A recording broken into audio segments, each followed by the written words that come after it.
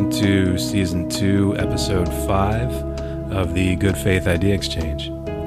Today's episode is a special, part 1 of a two-parter titled A Conversation About Race. It's a conversation about race in America, an honest conversation about where we are currently and how far we still have to go. You know, this is one of those difficult conversations that for a lot of people, you know, they have trouble really putting this out there and really speaking honestly, you know, and sharing their opinions, you know, sharing how they feel about topics such as this, especially in light of how much, how much we've seen and heard regarding race in America.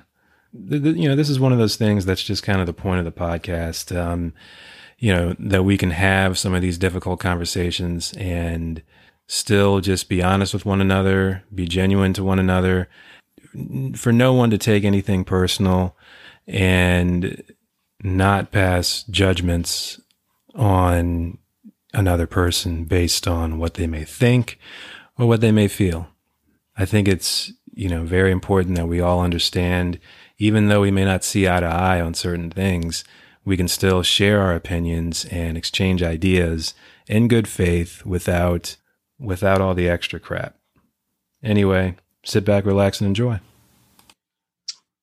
So my last point was that I think even the people who are super extreme to either side, politically, right or left, would blame, the conservative or the liberal media, right? Like if you are dogmatic in your political beliefs, you assume that the other side's media are the reason that these stupid sheeple, as I keep seeing on the internet, right? This is a big joke now. I actually hate the term. Right. But they assume that the media is at fault for brainwashing these poor ignorant people or whatever it is. I think it takes a particular perspective to be able to take a step back and realize that like none of us are the smartest person in the room. Yeah. And that everybody is skewed, controlled, whatever it is, to a degree by the media as a whole, right? It doesn't matter which side. They're not telling you the truth because they make money off of you being mad at the other. Right. But yeah, I'd say it's unfortunate. Well, it's kind of unfortunate. It's unfortunate that it happened, but it's maybe a good thing that we as Americans have a quote unquote like common enemy, because like at least people can get their head out of their ass long enough to realize that like, oh, my neighbor's not the problem. Like, yeah, this billion-dollar machine, multi-billion-dollar machine is the reason that like, if I wake up and I'm going to watch the news with my coffee, right, they're going to, pitch me the latest outrage story, knowing that it's probably going to piss me off for the day. Exactly. Yeah. And I don't know. I think it's maybe a silver lining that we can all at least come together in that regard and realize that like it's happening to all of us. It's not one side or the other. I guess, I guess we can talk about this too, but, we had talked before about, a while back about, the murder of George Floyd and then the protests, the riots that followed, all of that. And I feel like, when I see what, everything that transpired from that, it was something that started initially following the murder of George Floyd. I feel like it was something that started initially that, was really beautiful to see. Like the beautiful part to me was people actually being open and, a lot of these things that people usually would not talk about and, would just kind of keep more under the table. A lot of this stuff was starting to be talked about in an honest fashion, on the internet, over the phone, all kinds of different stuff. And, I thought that was really, really awesome. But over time, I feel like the narrative got mutated into something completely different. And, at the end of the day, when I think about what has come from everything that happened last year, getting rid of the Confederate, trying to get rid of the Confederate monuments, the Confederate flag, trying to get rid of Aunt Jemima pancake syrup, all that stuff. Like, I feel Okay. like, at the end of the day, that is not what we asked for. That's not what we wanted. Are you saying that as an African American, you don't feel like your life has improved because of these things? Well, I feel like if you're talking about change, that is the sort of, like, there's different sorts of change. That change is symbolic change. That's not the sort of change that's really going to that's not the sort of change that needs to happen now. When we're talking about human lives, where we're talking about human safety, that's not the sort of change that people want. And when you're talking about safety, I feel like the change that should happen that should have happened at the start, should have been real legislative change. Like there was a law that there was a bill that never quite got signed into law that was going to do away with qualified immunity. That, and I know that initial bill was brought forth by, I believe it was Tim Scott, a Republican, but I know the argument was that was kind of that wasn't enough. It was more of a Band-Aid, but still, it was better than nothing at the time. I felt like doing something that actually can start to change the laws, and in effect, over time, begin to force a certain cultural change, within the police as a whole.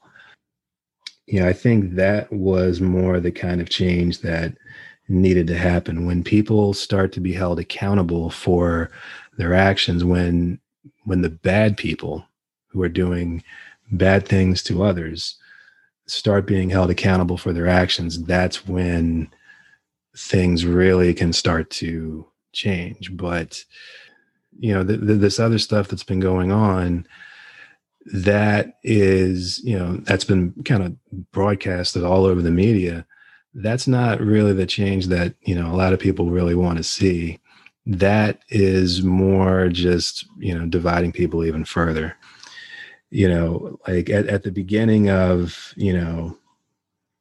real change, like you want to see laws actually be put in place. And if that's not going to happen, then what real change is there? What's really happening? Yeah, no, I agree. I was being intentionally sarcastic when I asked you if you felt like your life had improved, just because I don't know. For everyone listening, I'm not Black. I know that may sound shocking to some of you, but I never. I just, it's hard for me to identify with like the Confederate statue issue. Like I understand the basic premise of the fact that like it obviously represents like a pretty dark time in our nation's history. Like that is not lost on me. I think the part that it was hard for me to wrap my head around is like, what is the improvement by like tearing it down, or like just as a society getting rid of history. Like we don't have a lot of history in this country compared to the rest of the world. You know what I mean? If you go to literally anywhere overseas, specifically in the European areas, like they have churches older than this nation. So like I'm not a big fan of us getting rid of any historical fact or sculptures or whatever it is from our history, good or bad, because like we just don't have very much of it. But like I've never quite understood like the improvement that is like, oh, now the nation's capital doesn't have a statue of some general that like I probably don't even really know much about, right? I don't know. I just that part never really understood or clicked with me. But like the Aunt Jemima thing, if I'm not mistaken, like I think that her family actually like didn't want her removed from it because they no longer get royalties from the company. And I could be totally wrong about that, but like my point is it seems like there's bigger fish to fry, which I think was your whole point. Like that stuff's fine if that's one of the low hanging fruit things that we get to at some point, right? But like until there's legislation put into place, your life on the daily is not going to change in any real practical sense. And the scary thing is like you said, like Tim Scott, who's a senator from my home state, South Carolina, he's really well loved there by pretty much everyone. In fact, like Republican, Democrat, like people in South Carolina really love him because he's sensible. Usually, I feel like nationally now, like he's gotten a lot, and I mean a lot of hate. And it's just hard for me to wrap my head around the fact that like you've got this really successful, smart, like perfect picture of a guy, right? Who meets all of the candidates. Like, I don't know. It just reminds me like Barack Obama was like one of the most well-loved African-American figures because like he's the perfect front man for literally anything. If he was white, he would have been the perfect front man. You know what I mean? And I feel like Tim Scott is like the senatorial version of that. He's just like the perfect front man. Like if you wanted to put forth an African-American candidate, like the guy knocks it out of the park. Well, I don't really know that much about him, so I'm not going to forget his politics. I'm talking about just him as a person. Like if you speak with him, he's just a genuine pleasure to be around, which anyone should want. White, black, red, yellow, doesn't matter, right? Like you should want your representatives to be people that are like personable, they're kind, and you feel like when you're talking to them that they have a clue. You know what I mean? Right. And I got you. He has all that. So it's just a shame that like the guy puts forth legislation that you're right. Like maybe qualified immunity doesn't fix everything, but like it doesn't go anywhere. And it's because people don't want to support him because he's Republican. I think as far as, that bill that was, attempted to go through, obviously some people felt that it wasn't enough. Right. I personally felt that, even though it might not have been enough, it could have at least been a start. But, right now, meanwhile, right now, here we are in the middle of 2021 and, we still haven't, on Capitol Hill, they still haven't gotten anything forth that, has actually really, done what's needed to be done. And unfortunately, when you're dealing with these two extremes, like the extreme conservative side of things and the extreme liberal side of things, I mean, you're talking about, you're probably either going to have something that's going to be either on one extreme or something that's going to be either on the other extreme. Yeah, that's true. And, you're going to, now you're probably going to have something, a bill introduced that's going to have a lot of favor on the heavily liberal side. It's probably going to introduce some things that a lot of people in the middle and on the right are probably not going to like either. But, I know that while that back and forth is going on, more stuff is happening because, at the end of the day, I think I mentioned this before, but as far as the figures from 2019 go, when you're talking about how many African Americans actually, lost their lives at the hands of police officers, as far as first generation, wealthy countries go, in 2019, I believe it was around 270, around 270 African Americans were killed by police officers in 2019. But, the number of whites killed by police officers that same year was close to 400, I believe, right around that number. And, so obviously the number of whites who was killed by police is higher than the number of African Americans. But of course, African Americans account for about 13% of the population. So that creates about 40 million people, a little over 40 million people. The number of whites in America is well over 60%. So you're talking about, maybe 210, 215 million. Well, either way, well over 200 million people. Therefore, the number of African Americans who are being killed is at a higher rate than the number of whites who are being killed. But there's another statistic that, talks about the number of people who were killed by police as a whole in 2019, and that number is well over 1,000 people. And at the same time, I feel like something that everyone should kind of hopefully see and maybe realize is when you put into account that the next highest number for a first generation country of people killed by law enforcement was like Canada with like 36, and then Australia with 20 something. Maybe that represents some sort of problem. Maybe that represents an issue that needs to be dealt with and needs to be taken care of. And unless we start dealing with this, and we start dealing with this sooner rather than later, it's going to, I don't think it's going to get any better. I would just say two things. One, I think the Canada statistic's probably more relevant than the Australia one, just because Australia is super tiny and Texas probably has more people in it. But I understand the sentiment. Two, I feel like this doesn't get any better until there's more training, which costs money. And so a lot of the talks right now around cutting budgets for police departments, lowering the amount of equipment allotted to various departments, all of that stuff.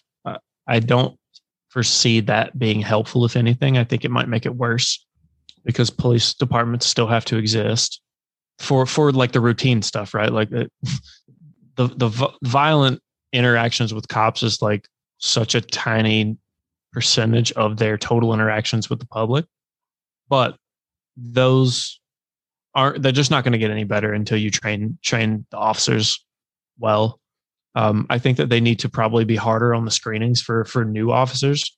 I know in a lot of places it's really easy to become a cop, and I don't say that to disparage law enforcement. I know that the job that they do is impossible and they're underpaid and overworked, just like every other government worker in the world, right? So like, hear me when I say that. My wife used to be a teacher, and I fully understand the overpaid, underworked life. Add on top of that, right, that it's dangerous, and that just ratchets things up to 11. But if you're going to give these people military style vehicles and weapons and that sort of stuff, and I'm not saying that they shouldn't have it. I don't think it should be employed on the daily, but I do know that there are situations that require it. But if you're going to be giving officers these things and the ability to make, life and death decisions, right? They need to be trained in the same way that we train our warfighters to do that. And you and I'm sure, can identify with kind of what that looks like. Like, it's a lot of time and a lot of effort and a lot of money. And you can't ask a guy who goes to the range once a month to shoot at a paper target to qualify to be, an expert marksman. Or what if we just don't worry about pulling the lethal gun? What if we start to train people on, hey, when there's a standoff or you've got someone being violent with more than one officer, how can we subdue these people peacefully? We do this overseas all the time, like to what you would consider an enemy combatant. So why can we not do this for American citizens? Yeah. Well, I think at the same time, one change that I think we need to do is, at the end of the day, man, there is no reason why we need to have, why there should be people on the force with 12 priors on the record or 18 priors on the record, or 100% agree. Even if you got more than one violent offense, you got to go. And truthfully, if you have, I would say maybe a 2-strike rule on a brutality, just because like I don't know what rates as police brutality and what doesn't, but like you can't have people with a whole bunch of red flags in their records pulling up to make stops. Like, you just can't do it. Right. You can't get away with that in any other job. Exactly.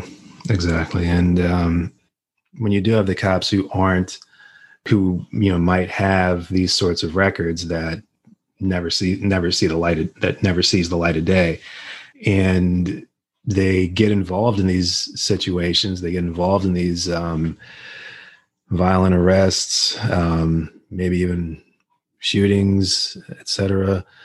And like in certain cases, for people like that, they need to be held to a certain standard.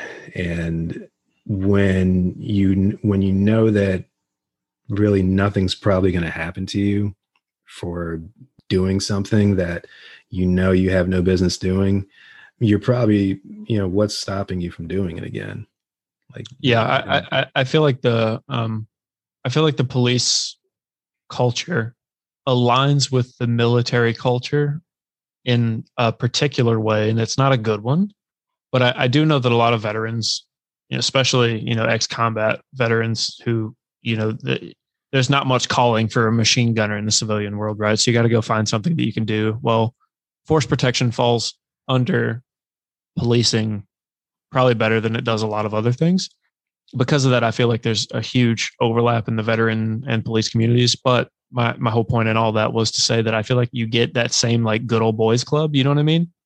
Uh-huh. Where like you might have your staff sergeant saying, "Hey, man, if you get in that situation and this goes down, like come find me. We're going to get our story straight, and then we'll have your back."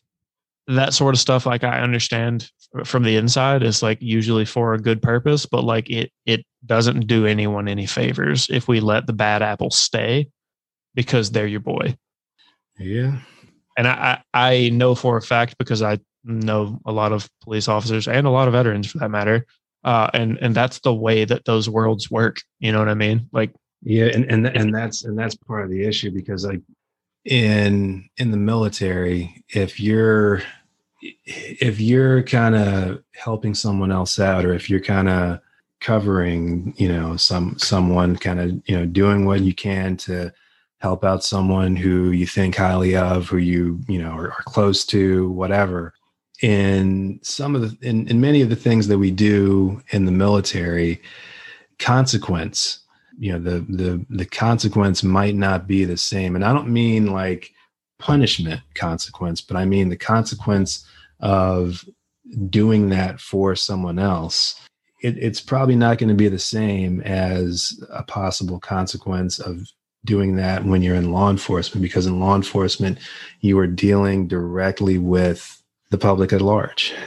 And that becomes the issue, because you're talking about real people, like people's lives, their safety. But, regardless, I know that we haven't seen the last of this. I know there's going to be more stuff that's going to happen. I myself, I can't really bring myself to, watch another video of another unarmed Black person being shot or anything like that.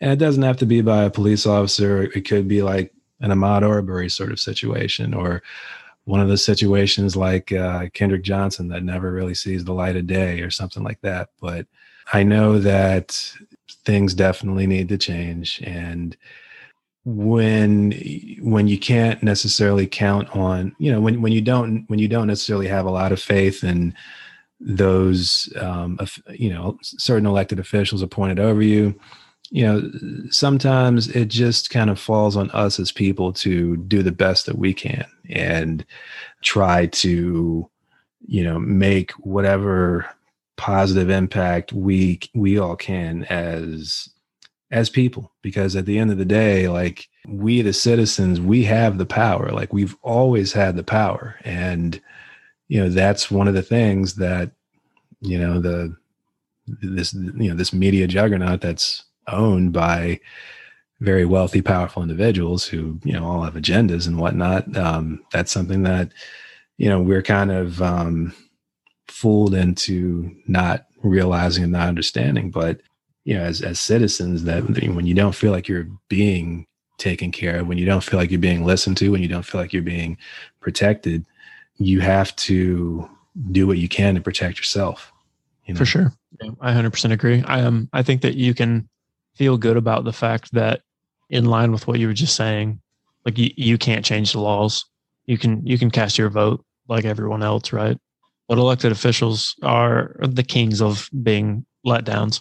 But I think you can feel really good about the fact that, like, you are doing what you can do, right? Even with this platform, right? Like, you're using your voice to have conversations about things that are important with people who, like, aren't exactly like you, right? Like, you and I don't share a lot of commonalities in background.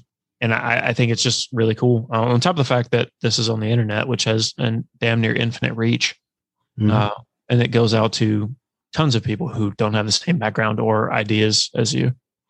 And you never know who you're going to impact. So this is a prime example of exercising your voice and doing what you can do, honestly, for the good of everyone. So.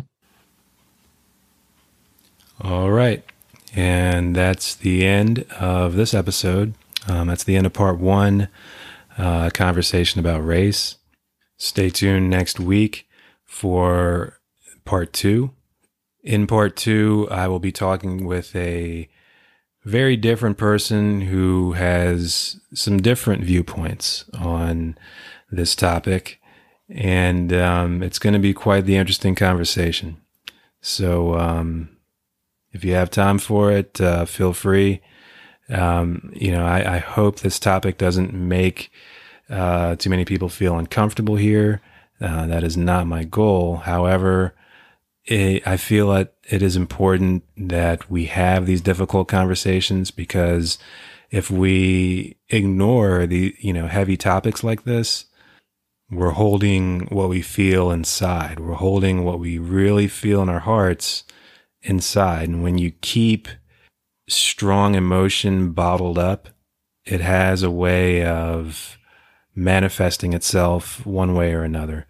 So I think it's very important that we express ourselves and, have these difficult conversations.